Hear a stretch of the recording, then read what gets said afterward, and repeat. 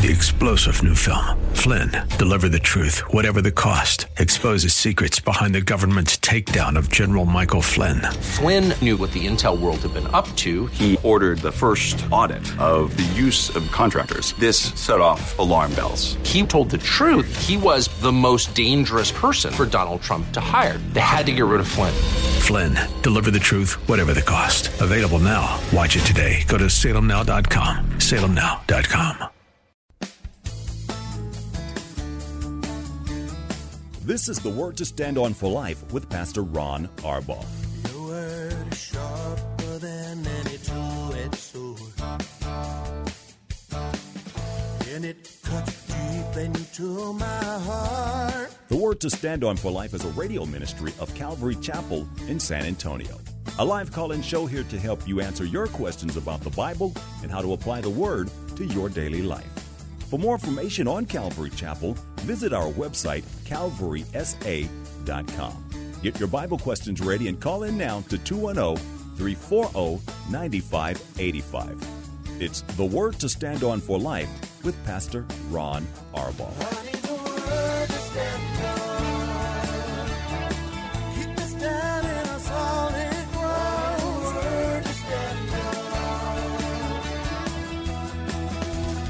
It's 4 o'clock. Welcome to the show. I'm Pastor Ron Arbaugh from Calvary Chapel in San Antonio, Texas, and this is the Word to Stand On for Life, a program dedicated to taking your phone calls and answering your questions, Bible questions, church questions, things going on in your life questions, whatever's on your heart. All you have to do is to call us. You can dial 210-340-9585. If you're outside the local San Antonio area, you can call toll-free at 877-630-KSLR. That's 630-5757. You can email questions by emailing questions at calvarysa.com, or you can use our free Calvary Chapel mobile app. And remember, if you are driving in your car, the safest way to call is use the free KSLR mobile app. Just hit the Call Now banner at the top of the screen. Everything else will be hands-free, and you'll be connected directly to our studio producer. Well, because it's Tuesday, I don't have anything on the schedule to talk about, so let's get right to our questions while we await your phone calls. This is from Nacho from our email inbox. Pastor Ron, would you please explain what John means in 1 John 5, verses 16 and 17? Who is John referring to? Is he referring to the brother who is committing a sin, or to the one who sees the sin being committed? Could you also elaborate on that passage? Thank you so much. Let me read the passage, and then we'll get into it. This is one we get lots of questions about. I bet I've had dozens of questions literally over our years here on the program. John writes this: if anyone sees his brother committing a sin not leading to death, he should ask God, who will give life to those who commit this kind of sin. There is a sin that leads to death. I am not saying he should ask regarding that sin. All unrighteousness is sin, yet there is a sin, or there is sin, rather, not a sin. There is sin that does not lead to death. A couple of things, Nacho. This is a passage that really there's no satisfactory answer to. The passage is pretty straightforward. It seems to suggest that there are sins that we can commit that are so heinous that they lead to death. Most of the sins that we are guilty of are not sins that are in that category. They lead to death. But clearly there is a sin that leads to death. Now, the problem is we have no explanation about what that is. I've known a lot of people who died suddenly. When I say a lot of people, I mean that in a general sense, who seemed to be well, no problems, and they were real believers. Their life got out of hand, and they died unexpectedly. Was that a sin unto death? I don't know the answer, because we don't have the heart and the mind of God on such a thing. So, Nacho, this is just a difficult passage simply because only God knows what's in our heart. John is referring to the sinner, not the one who sees the sin. And I think the admonition for those of us who have friends or brothers or sisters that are living a lifestyle of sin, it's our responsibility to speak to them, to confront them directly about it, to do so in love, to do so certainly after examining your own heart. But it's not loving. It's not kind in order to let somebody just sin with impunity without saying anything. I know we don't like confrontation, and yet the same thing is true. We still have that responsibility. So I hope that helps, Nacho. Thank you very, very much. Let's go to Mike, who says he is traveling from wherever he's traveling from on line one. Mike, thanks for calling. You're on the air. Hi, Pastor Ron. I just had a question. I'm just struggling with our role as Christians in our government, and I wanted to get your take on a pastor I've been watching, Calvary Chapel pastor Rob McCoy out of Godspeed Church. And do you know him, and could you recommend him? Yeah, I do know him. I know him well. I also know his right-hand man, who is a dear friend of mine, Pastor Rick Brown. I've had Pastor Rick at our church probably 3 times, and I've been at his church a bunch of times speaking. They're really good people. They love Jesus with all of their heart, and they are really good Bible teachers, especially Pastor Rick. He is a great Bible teacher. Now, having said that, Mike, I can't stress enough how wrong I think they are in adjusting or realigning the focus of their church with politics. Rob McCoy has run for political office. He's won 2 elections. He was the mayor of the city that he lives in, Thousand Oaks, California. At one point, he was on the city council prior to that. And he has been urged by people over there to run for more noteworthy offices. Again, he's a really good guy. I just think he's sort of misunderstood the role of a pastor in the church. I think, Mike, that they've found themselves looking for heaven on earth, and that's just never going to be the case. And the biggest problem that I have with this is that they were so involved in the election, and there were some other churches, Calvary Chapels as well, who also got really, really involved in the election last November. And the problem was, that when I say last November, I mean the November before November 2020. The problem was when their candidate lost, their churches they lost all of the air. There was nothing to come back to. They were basically without hope, and it was more of woe is me than praise the Lord. So this is a difficult question for me because I vehemently disagree with their focus on politics. That's not our job as pastors, telling people how to vote rather than teaching the Word of God and letting the Holy Spirit form the way they vote. Our job is to equip the saints for the work of ministry. And, I know these pastors would be quick to criticize those who are social justice warriors, and yet they're doing the same thing from the other end of the political spectrum. So, Mike, they're good men, really good men. They're both good Bible teachers. I think they've just lost their way a little bit. Let me also say, Mike, I'm going to just trust that you're going to listen for a minute. Let me also say that I'm not suggesting that we shouldn't be involved in politics. We have a vote. We should, I think, encourage the people in our churches to vote. But remember that our job as pastors is to teach the Word of God, to glorify Jesus Christ, to give people hope in a world where hope is diminishing. Our job is to get our people to look up instead of looking out. And if you read your Bible, Mike, 2 Timothy, beginning in chapter 3, where Paul warns Timothy about the terrible times in the last days, he describes the kind of time that we're living in, and political activity is not going to change that. Nothing, in fact, is going to change that. So should we be involved politically? The answer is yes, but we need to remember that our kingdom is not of this world. There is no hope in a political outcome. If their candidate, Robs and Ricks, had won the election back in November of 2020, the world would still be a hopeless mess. Maybe we wouldn't be as irritated as we constantly are irritated. But the truth of the matter is the world would still be a mess because there is no political hope. So, Mike, all I can say to you is keep your eyes on Jesus, stay in the Word, and remember, we are ambassadors, but not of the Republican Party. We are ambassadors of the Lord Jesus Christ. And it is our responsibility. In fact, we're going to stand before God and give account of our stewardship over this responsibility.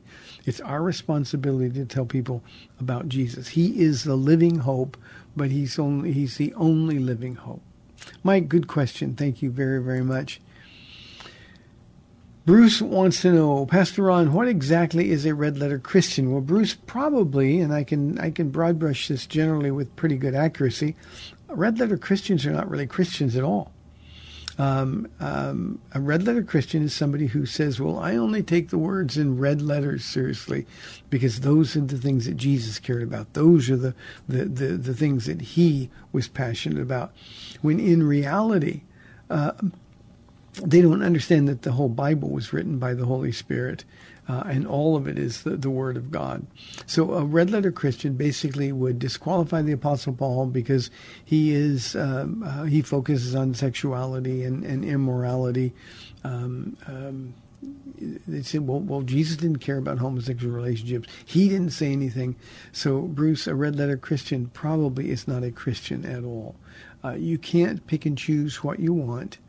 You come to Jesus, you come on his terms, and we do that simply because that's the assignment he's given us.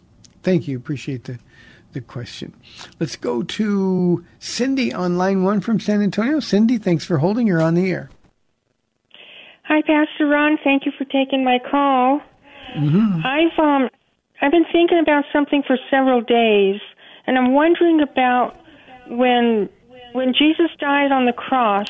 Now, I know absolute truth is God the Father, God the Son, God the Holy Spirit. That is total truth. What I'm wondering about is when Jesus died and he cried out, my God, why have you forsaken me?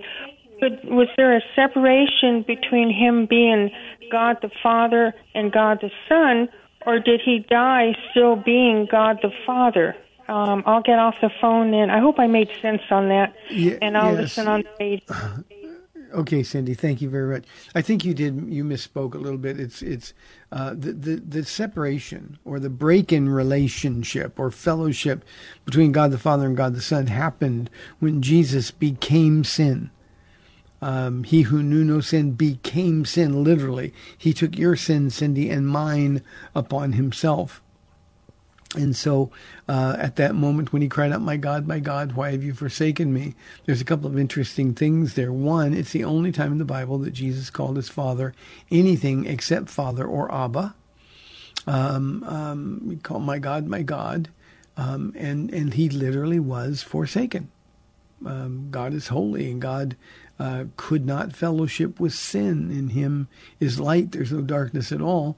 When Jesus took on my darkness, and yours, Cindy, then that fellowship was broken. I personally think, and this is just my opinion, I personally think that was the most difficult thing that Jesus wrestled with in the Garden of Gethsemane. It is impossible for us to understand what it would have been like for Jesus to contemplate becoming sin. He was pure, he was holy, he is Almighty God, and yet suddenly to bear sin, something that was repulsive to him, to bear sin, I think was the most difficult thing. I think the second most difficult thing was the perfect unity he had with his Father in heaven, and that it was going to be disrupted. So I think those are the two things that Jesus really had to wrestle with. But he did become sin, and that's the reason that Jesus cried out, my God, why have you forsaken me? Second thing I want to point out, Cindy, is this. Jesus was also, even in his desperation, as he was dying, literally, in his humanity, he was dying. Jesus was reaching out to his Jewish murderers. He was quoting a psalm that was universally accepted as messianic. And they should have been able to recognize when they heard that psalm coming from his lips, they should have recognized that that's the psalm about the Messiah. He claims to be the Messiah. And Jesus was giving them an opportunity to repent, to change their mind and to change their hearts. But of course, they refused to do so. So Cindy, I hope that makes sense to you. But the Father turned his back on the Son because the Son became sin. Impossible for us to understand. Thank you very much, Cindy. 340-9585. We would love your live calls and questions. Here is a question from Mary from our email inbox. Hi, Pastor. Will babies go to heaven? If a baby dies and is elected to go to heaven, will the saved parents see the baby in heaven? If someone who is 100 or 1 month old dies, will they be this is hard to understand. Will they be a prime age person in heaven? Will our families unite? I was telling my husband, I hope to be with him in heaven. I like to think of myself being in my 20s in heaven, although I'm much older in my age. I'm simply trying to wrap my head around it.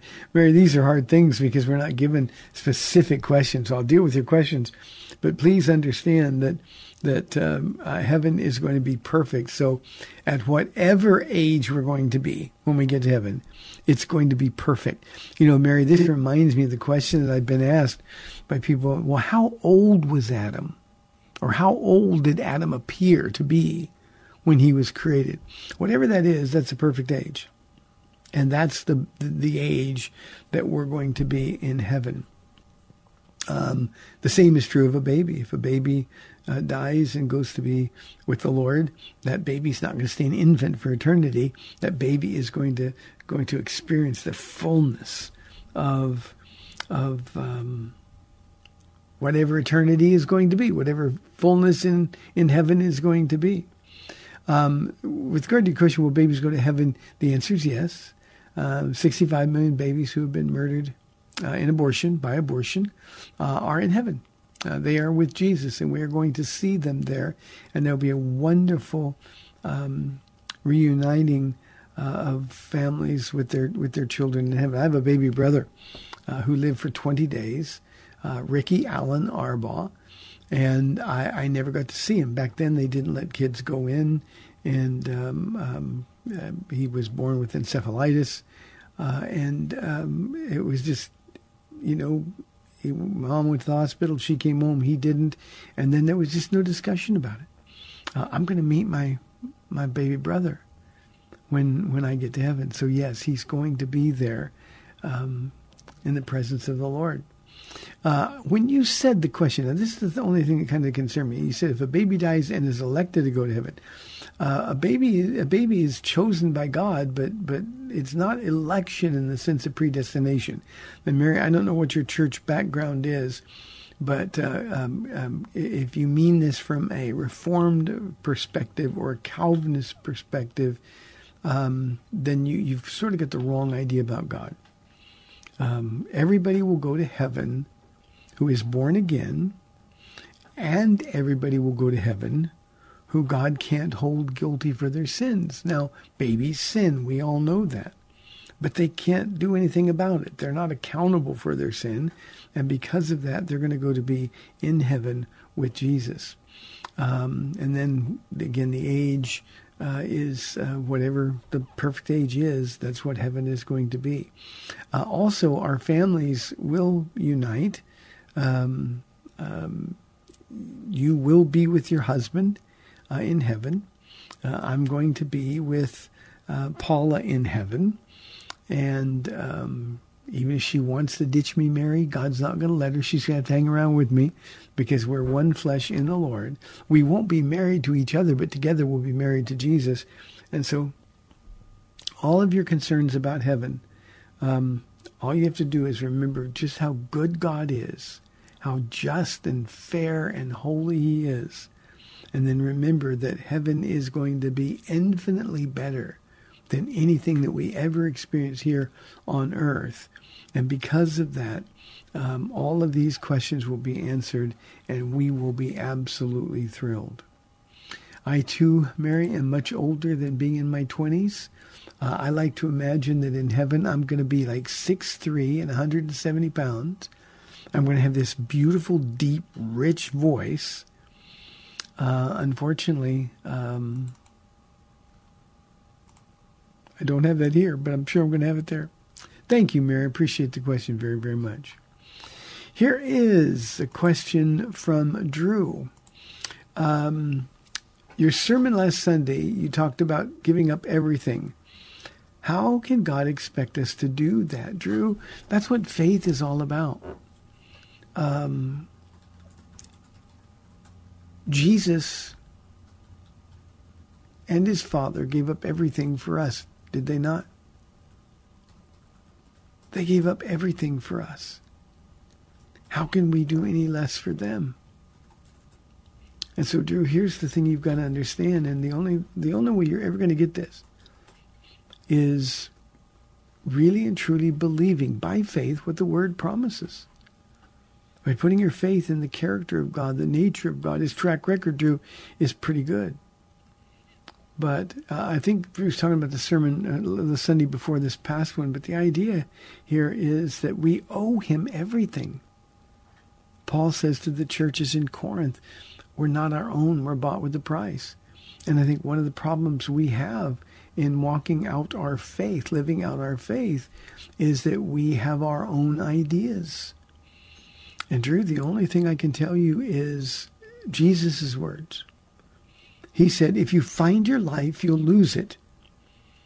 If you lose your life from me, you'll find it. And Drew, I would ask you, do you really believe that? Now, if you haven't trusted God, then the answer is going to be no, you don't believe it. But here's my experience. Drew, I messed up everything in life. Now, I don't know how much of my history you know, but I was wealthy, very successful in business, had what looked like a perfect family. I was the most miserable human on the earth. And the truth is, I messed up all those good things trying to pursue my plan.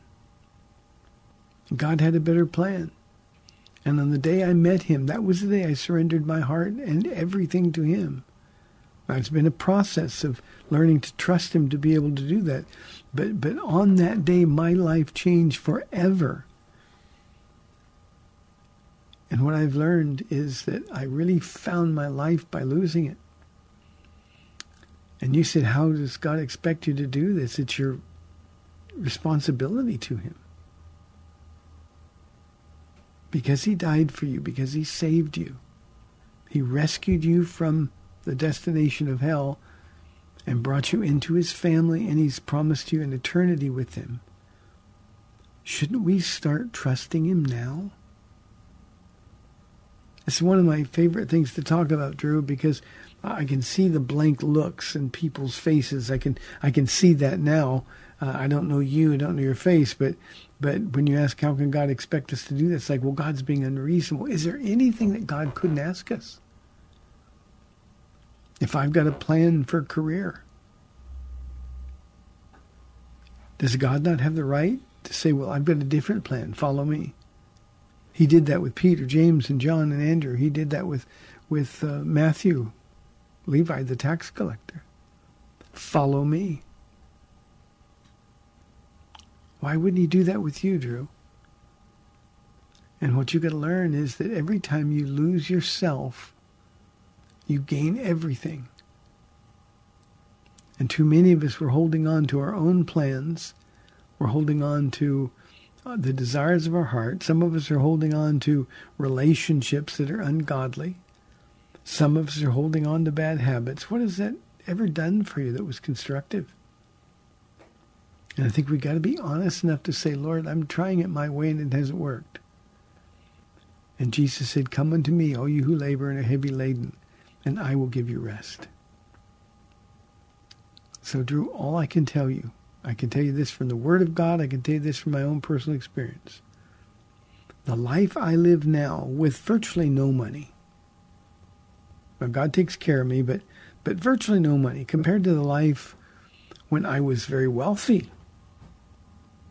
The life I live now, well, let's just say this. I feel like I'm the richest man on the face of the earth. And all because he asked me to lose my life.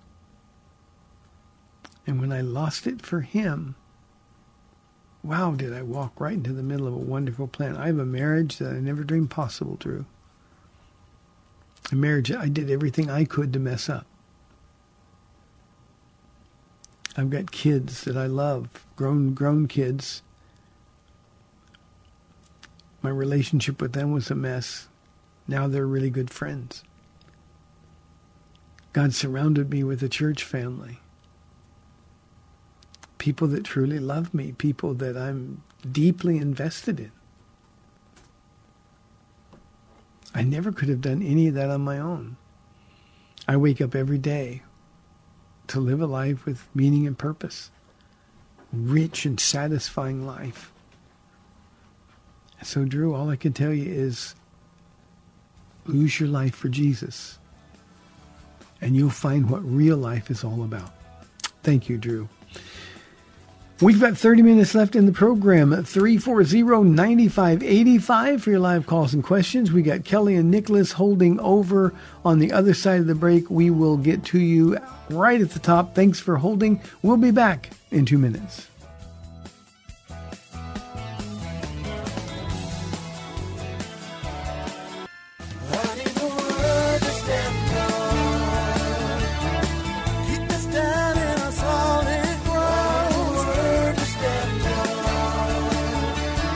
Welcome back to the Word to Stand On for Life. We're taking your calls at 340-9585 or toll free 877-630-KSLR. Now, here's Pastor Ron Arbaugh.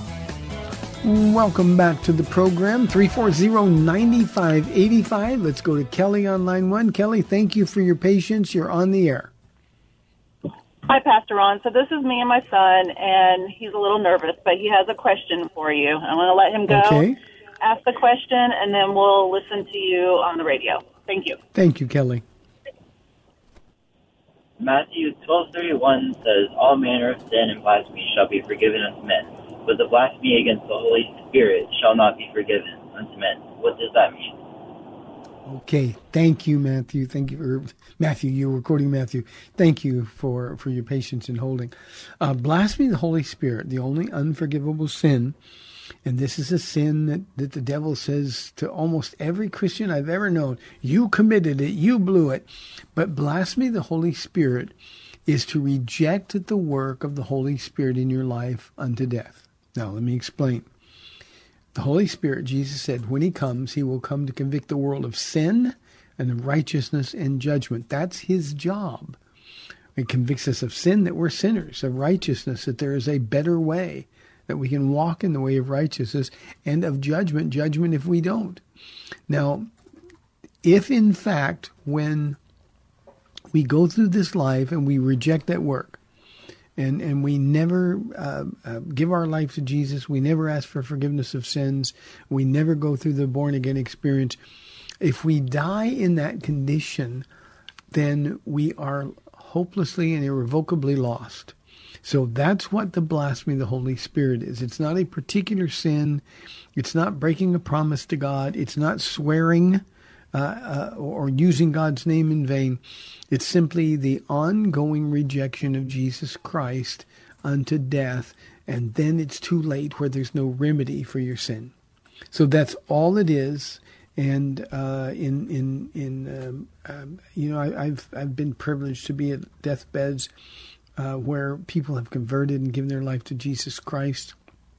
And it's wonderful. But I've also been at those deathbeds where people got angrier and angrier and vile. I don't want to hear about Jesus. And they would curse and then they died. Well, they've committed blasphemy of the Holy Spirit. And that's a sin that can't be forgiven, because we have to make the decision about who we believe and whom we're going to trust in while we're still alive. So as long as you're alive, you haven't committed the blasphemy of the Holy Spirit. As long as you have breath, there's still an opportunity. But if we die rejecting Jesus Christ, there is no second chance. There's no arbitration. You are committed to an eternity separated from God. Thank you, Kelly and Nicholas. I'm grateful. Here is a question from Anonymous. Pastor, can I have your perspective on church hopping? Yeah, it's bad. It's unhealthy. And there's no reason for it. Most of the time when people tell me they're church hopping, I always suspect, Anonymous, that there's a problem with wanting to be under authority, wanting to be accountable. You know, it's easy to keep changing churches or keep trying new churches because nobody expects anything of you. You don't have to give. You don't have to be accountable for the way you live your life. Nobody's going to ask you to do anything. And honestly, a lot of spiritually lazy people just keep church hopping so they don't really have to ever get involved. A lot of times people have had problems in churches. And the problems with other people have sort of put them in protective mode, and they don't want to open their hearts. They don't want to expose themselves to other people. They just kind of come and they go home, and they never really get involved. And Anonymous, there's just nothing more unhealthy for your walk in the world than that. We have to learn to submit to one another. We have to learn to love one another. We need to open our hearts because that's what Jesus did for us. And honestly, people that church hop, I would also add church shop. People that do that never really submit themselves by faith to the Lordship of Jesus Christ. So it's very unhealthy. It's impossible to have a fruitful walk. And you need to be committed to serving a church. That's that simple. Hope that helps, Anonymous. Thank you very, very much. Jeremiah has a 2-word question. Parenting tips, ? Jeremiah, I can give you parenting tips. By the way, just in case you're interested, the most popular, by far, the most popular series of teaching I've ever done. Now, I don't do series. Typically, I just teach through the Word. But one time in a break between books, the Lord led me to do a parenting series, and we've got it prominently on our website. And the amount of fruit that is produced and the action we get on that has been phenomenal, Jeremiah. So go to calvarysa.com, and it'll I think there's a prompter. It says Pastor Ron's parenting series. If I remember right, it was 6 or 7 studies, and I think it's really, really valuable. The most important tip I can give you, Jeremiah, is that you need to be in love with Jesus. Your kids need to see that their mom and their dad is absolutely in love with Jesus. Your Jesus has to be somebody worth knowing. And kids are really tuned into that. If mom and dad are down all the time, if they're in a bad mood all the time, or if they're angry all the time, who's going to want your Jesus? So you've got to make sure your walk with Jesus is rich and vibrant. Jesus called it abundant. That's the relationship that your children need to be able to see. The second tip is consistency. And I'll add consistent love. Your kids need to know they're loved. They need to know even when you're disciplining them that it's born from love. And there has to be consistency applied in the discipline, but there has to be consistency applied in your daily lives.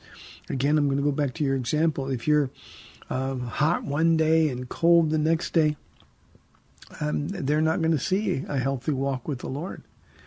Third tip, Jeremiah, I'm going to speak just to you as the father and the husband. Your children need to see that you adore their mother. They need to see a relationship between their mother and their father that is rich and full and loving and playful. It's fun. You know, Paul is always saying, being a Christian is fun. And your children need to see mom and dad are having fun serving Jesus. You need to be a man of the word. Not just in it, but doing it. And sharing it with them. They've got to see that everything that you do in your home has Jesus, glorifying Jesus, as its goal. So just be kind. The fruit of the Spirit needs to characterize your life. And I know, Jeremiah, when I say this, people think I'm putting a lot of pressure on you. I'm really not. But please hear this. When you are not demonstrating the fruit of the Spirit coming from your life, why would anybody want your Jesus? So you've got to be his personal representative in your home. And that means you can't have a bad day. You can't lose your temper and go off. You can't use foul language because something happened. If you have a bad day, your kids are going to be there. The enemy is going to make sure they're there to watch it. And so that consistency that I spoke of earlier is really important, but it's consistent love, consistent joy, consistent patience, consistent kindness. Those are the fruits of the Spirit, and the list goes on. And they've got to see consistent self-control. Believe me, our children can sniff it out if we're not consistent in our walk with Jesus. Thank you for that. 340-9585 for your live calls and questions. Here is a question anonymously. Don't you think Christians who oppose gay marriage are being hypocrites when Christians get divorced so often? Why not mind your own business? Anonymous, we don't mind our own business because we want people actually to be in heaven. We really do. And they're not going to go to heaven if, in fact, they live a lifestyle where they're told if people live like this won't inherit the kingdom of God. So I think it's important that we don't mind our own business. We tell people about Jesus, and the fact that we're not perfect, that we make mistakes, doesn't minimize our responsibility to tell people about the one who was perfect.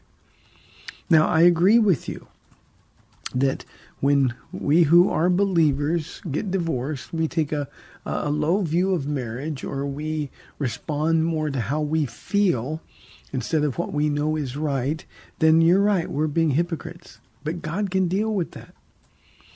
But even if we weren't hypocrites, it's our responsibility to tell people that if they're living a lifestyle that is condemned in Scripture, that they themselves will be condemned. So yeah, I guess we're hypocrites, but being a hypocrite doesn't keep us from sharing Jesus. And it is a tragedy, Anonymous, that so many Christians end up divorced when in fact they promise to God that they say they love, that they wouldn't. But even if they do, it's still important to communicate. Okay, I was wrong. I'm sorry. I shouldn't have been divorced. I should have listened to God. But you need to get your life right with God. God wants to forgive sins. God wants to forgive sins. All we've got to do is know that we need to be forgiven. So I hope that answers your question. Here is a question from Jonathan from our mobile app. Hi, Pastor M, what do you think about critical race theory? Is this ideology considered biblical? No, Jonathan, it is the most unbiblical ideology that you can possibly imagine. Now, I want to be really clear about this. The Bible simply doesn't recognize race. Now, we certainly recognize it as fact. Simon of Cyrene, he was a black man.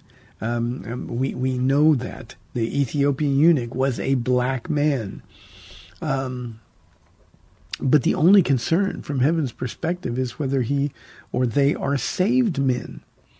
And we live in a time, Jonathan, where the divide between black and white, white and brown, white and Asian, is deeper than at any time in my life. Now, I'm pretty old, and I've lived through cities being burned literally to the ground in race riots, and I've lived through the Black Panthers and the horrible things that we lived through during the 60s. I've lived through those things. And yet there's more discussion about race now. And it's not a positive discussion. to assume that being white disqualifies you from being fair.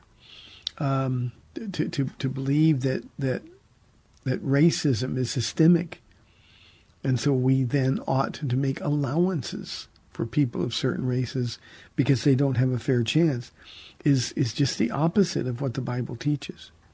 So the fact that just because we're white, we're called inherently prejudiced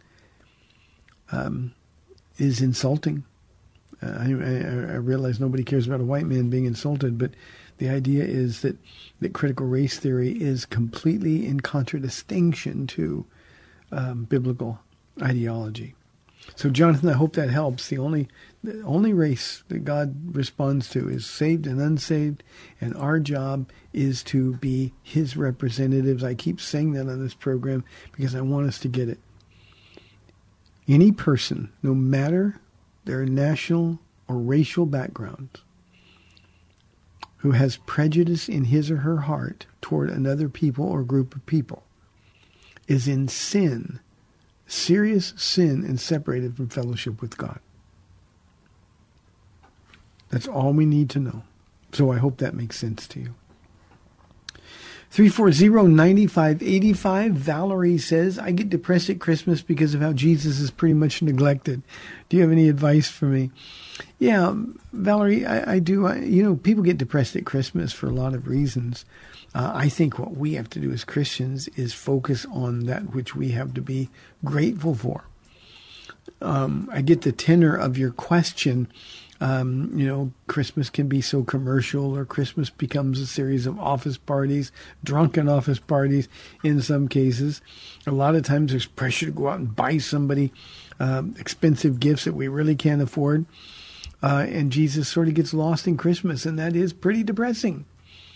But here's what you do, Valerie. You don't let Jesus get lost at Christmas in your heart, in the way you live your life.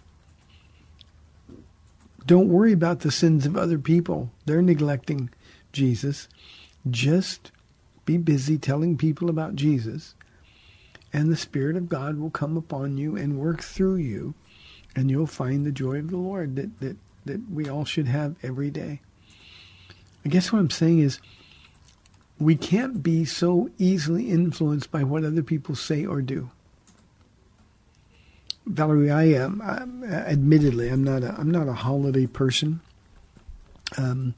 Obviously, we celebrate Christmas and Easter here, and I love telling the stories as a pastor. It's one of my favorite times of years. But however, we came to church on Sunday. I had a question about this on the show yesterday.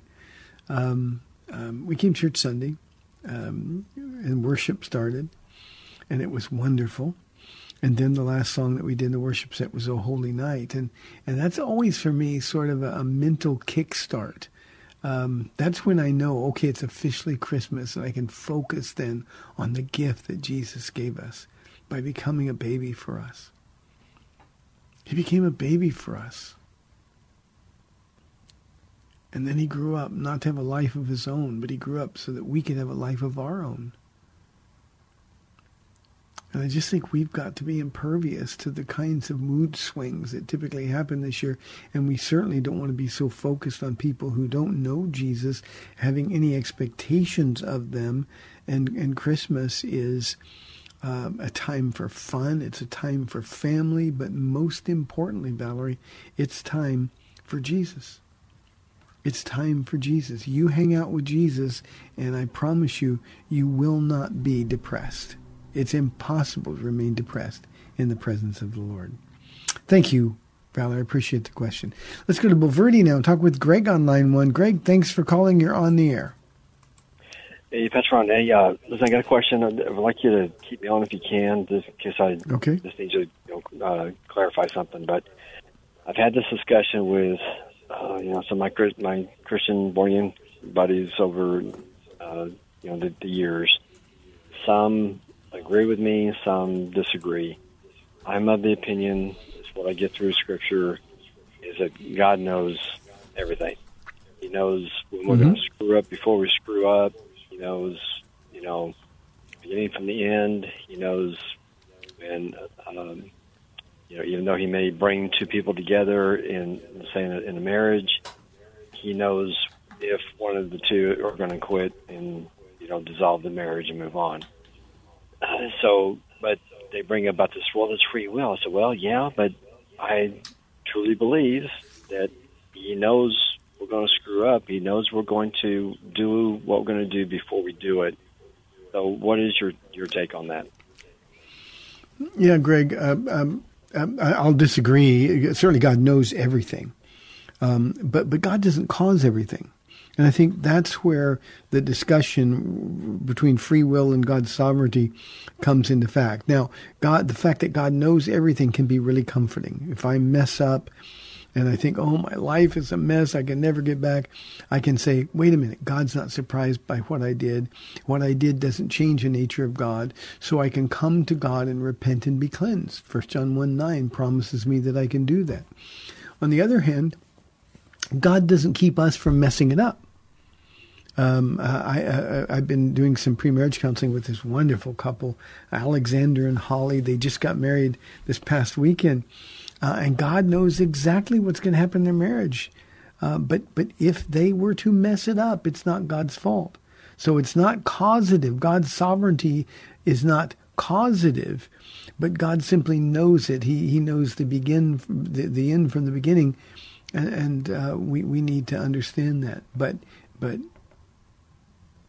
He doesn't make us do things. He doesn't stop us from doing good things or bad things. He knows everything. He knows the decisions we're going to make tonight. He knows the decision that we're going to make 5 years from now. And what God wants us to do is to trust Him from the beginning to the end. In this case, the example I used was marriage. And if somebody gets a divorce, it's not like, well, God knew this was going to happen, so it's okay. It's not okay. It breaks the heart of God. And Jesus Himself dealt with that in His earthly ministry over and over, with people coming up asking about marriage and divorce and those kind of things. So none of that which God knows does He cause. And yet still, you want to talk about God's sovereign power? God still works all things together for the good of those who love God and who are called according to His purpose, even when we are literally hell-bent on messing it up. Greg, does that make sense? Yeah, and I totally agree with you. I know, okay. I completely realize God doesn't cause someone to make a certain decision or do a certain thing, but He knows it. And I get that from where it says, I think it's in Genesis, that from the foundation of the earth, He had His plan of salvation. He knew Adam and Eve were going to screw up before they screwed up. He already had the plan of salvation already laid out. Yeah. Greg, I crack up because I think about the question that God asked Adam, Adam, where art thou, Adam? And God knew exactly where he was, but God has a way of bringing it to surface. And when we make a bad decision, that's when the Holy Spirit of God begins twisting and turning things in doing everything except overruling our free will. He does everything He can to make it difficult for us to get farther and farther from Him. And He keeps reaching out all day long. He said over and over in the Old Testament, all day long I hold my arms out to a stubborn and obstinate, stiff-necked people. And He'll do the same thing for us. And I can give you a good example from my own life. When I finally got saved, Greg, I was the most tired man in the world because running from Jesus I found was pointless. And so God's there. He'll pick you up. He'll give you many, many second chances. But He doesn't cause anything. We got to accept responsibility for our own messes. Thanks, Greg. I appreciate the question. Good one. We are now inside 3 minutes, about 2.5 minutes left for the program. Let me see what I've got a question. Here's what I can do from Anna. She says, do you believe we have soulmates? Anna, not in the sense that we read about soulmates. There's one person somewhere on earth that God has for you, and when you see him or when you see her, you'll know it. We can fall in love with lots of different people. I fell in love with the prettiest girl in California. all those many, many years ago. And I'm crazy in love with her. And yeah, because we're committed to Jesus Christ, she's my soulmate. But still, like I was telling Greg, we can blow that. We just don't want to. So don't wait for one person. Don't make a relationship more difficult or more mystical than it needs to be. If you are falling in love with somebody and that person loves Jesus, and you are physically and emotionally and spiritually attracted to them, and you're both committed to serving Jesus, I want to repeat that, then that's okay. Go for it. But I know people that agonize on over this. Well, how do I know that's my soulmate? It might be somebody else. Thing is, make the person that you're falling in love with your soulmate by loving Jesus with all of your heart, with all of your strength, and with all of your soul. Thank you, Anna. I appreciate it very, very much. Well, we are at the end of our show today. Thanks for tuning in. I appreciate the questions and the calls. You've been listening to The Word to Stand On for Life. I'm going to be back tomorrow, doing something a little different tomorrow on Wednesday. We finished a book, Daniel, last Wednesday, and I don't want to start a new one in December. So I'm going to be teaching a series of Psalms in the next few weeks until I decide where we're going. Tomorrow I'm going to be teaching on the 23rd Psalm. I hope it's a blessing. Hey, thanks for tuning in. I'm Pastor Ron Arbaugh from Calvary Chapel in San Antonio, Texas. This is The Word to Stand Up for Life. I'll be back tomorrow at 4 o'clock on AM 630 The Word. We'll see you then.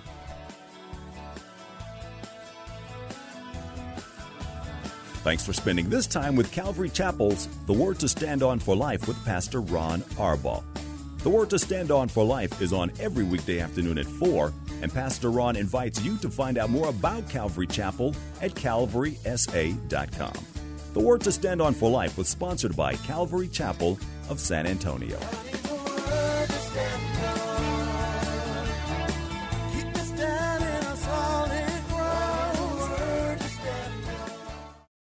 3-star General Michael J. Flynn, head of the Pentagon Intelligence Agency, knew all the government's dirty secrets. He was one of the most respected generals in the military. Flynn knew what the intel world had been up to. He understood its funding. He ordered the first audit of the use of contractors. This set off alarm bells. The explosive new documentary, Flynn, Deliver the Truth, Whatever the Cost, uncovers the facts behind this scandal. Flynn told the truth. He was the most dangerous person for Donald Trump to hire. I find out the worst enemy that I'm going to face in my life is right here in America. They took my assessment and they wanted me to change it. And I was like, I'm not changing it. They had to get rid of Flynn. With in-depth interviews, archival footage, and never-before-seen personal records of the man behind the headlines. I just felt like I was drowning. Flynn, Deliver the Truth, Whatever the Cost. Available now. Watch it today. Go to salemnow.com. salemnow.com.